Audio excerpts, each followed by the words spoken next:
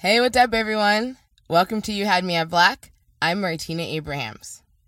So if you've been tuning in lately, you'll know that 1, we do live shows called You Had Me at Black Live, and 2, our next live show is in DC, Chocolate City, and that is really exciting because it is our first show on the East Coast.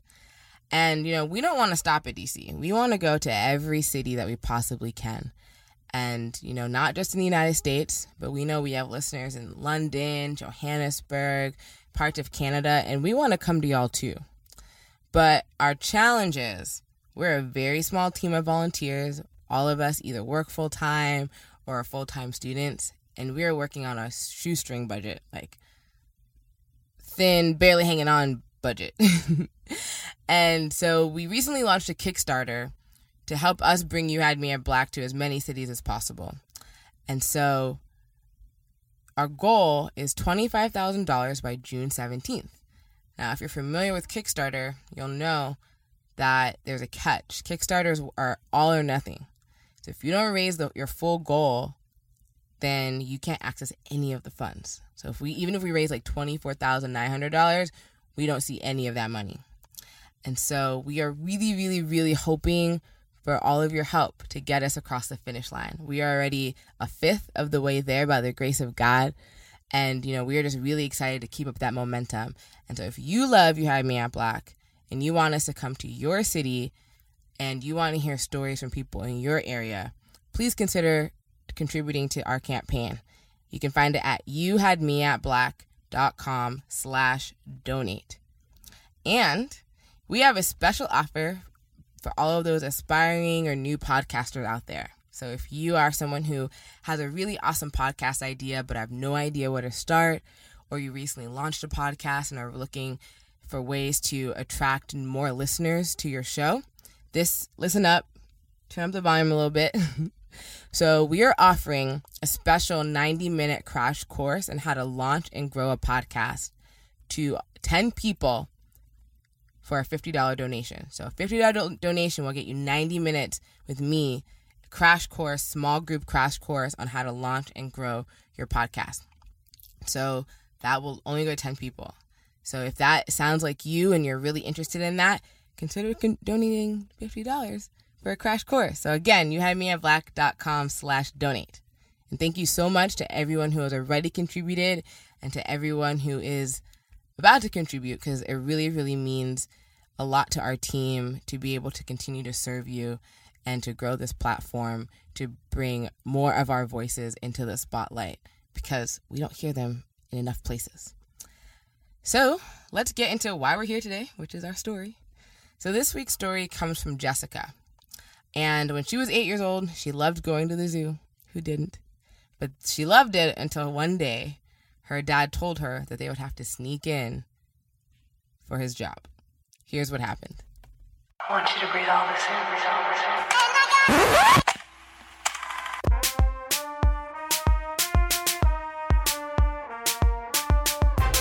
in. This is You Had Me at Black, the podcast where Black millennials tell true life stories.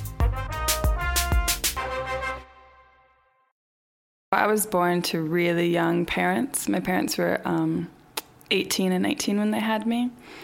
And they didn't stay together, but they were always pretty good friends and did the co-parenting thing. And when I was growing up, it was the 90s. My dad was the very cool Afrocentric dude. He had the kind of Lenny Kravitz curly fro with dreads happening, and my father's a very handsome guy, very charismatic, artistic.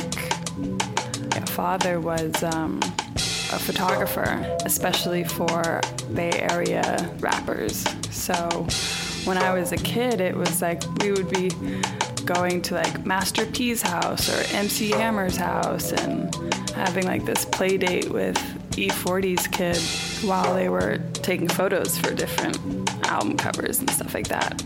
I was somewhat impressed or excited because I knew it was maybe a big deal to some of my classmates, but I liked Hanson and like boy bands when I was a kid, not E40. So my father didn't pay for a babysitter, so wherever he went, I went. One day, I was about 8 or 9 when my father asked me if we wanted to go to the zoo, and I was really excited. I was thinking that we were going to go to the zoo just to go to the zoo. And quickly I found out it was a two birds with one stone kind of day. I viewed my father when I was 8 years old as a really creative parent.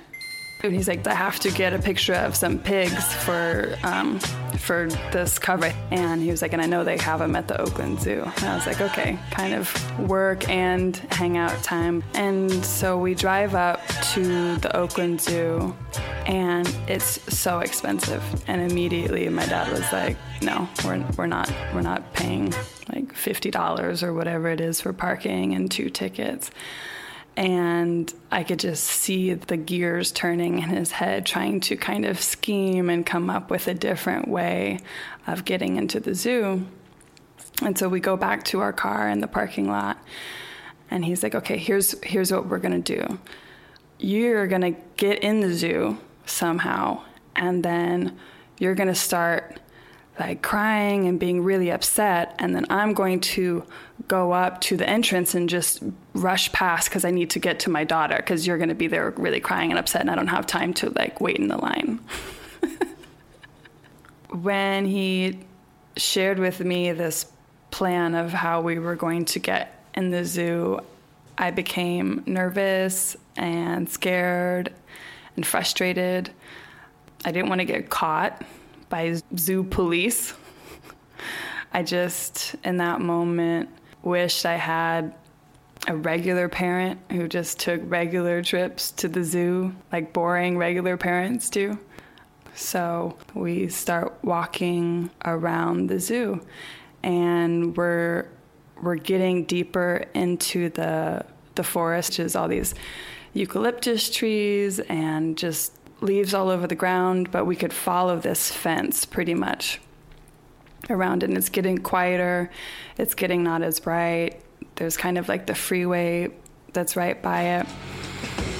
And we get to this spot in the zoo where it's just like this really tall fence and a barbed wire around it. My dad looks at me and he says, I want you to hold your body really, really stiff. And I got really nervous. I was really afraid of altercation and confrontation.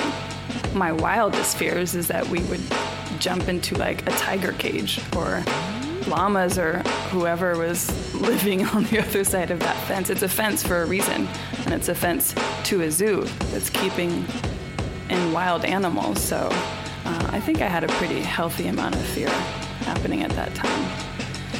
And he's like, I'm going to take you, throw you over, and then the rest of the plan was supposed to happen. Like either I go and stand by the flamingos and start crying or something. But right then I was just like, okay, he's about to throw me over this fence. So I stand really, really stiff, and he picks me up almost like it was called barbells, like a weightlifting thing. And I'm stiff with fear. He counts to 3 and just throws me over this really high fence, and I go sailing into the air, and I ripped a part of his jacket off because I wouldn't let go, and I land pretty softly just in this like bed of eucalyptus leaves. My father, seeing the look on my face, aborts the rest of the mission, and so he throws his jacket over the barbed wire and just somehow scrambles up and jumps over the fence.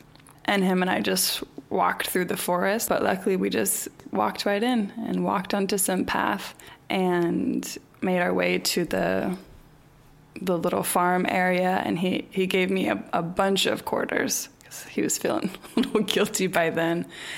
I got to get all of that pig and goat feed, and if I sprinkled it around, all the hogs would open up their mouths really wide and make all these sounds. And then my dad really liked that. Fisheye lenses were like a really big thing and really popular, so he screwed one of those onto his camera, and he loved it when I sprinkled the food on top, because then all these like pigs had their mouths all gaping wide, and he was just like getting shot after shot, and it was perfect.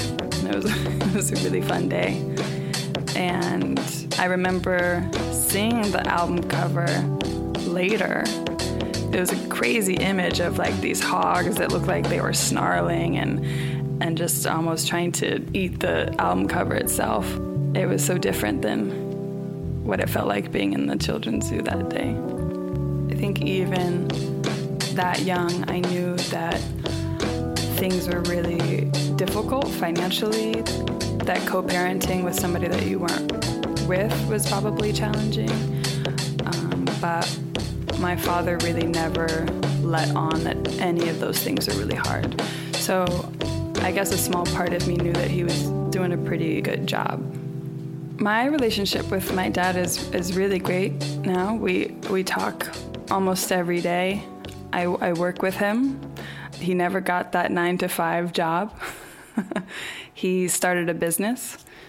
And I think about this story of him and I at the zoo so often because I see him doing it all the time with his own business.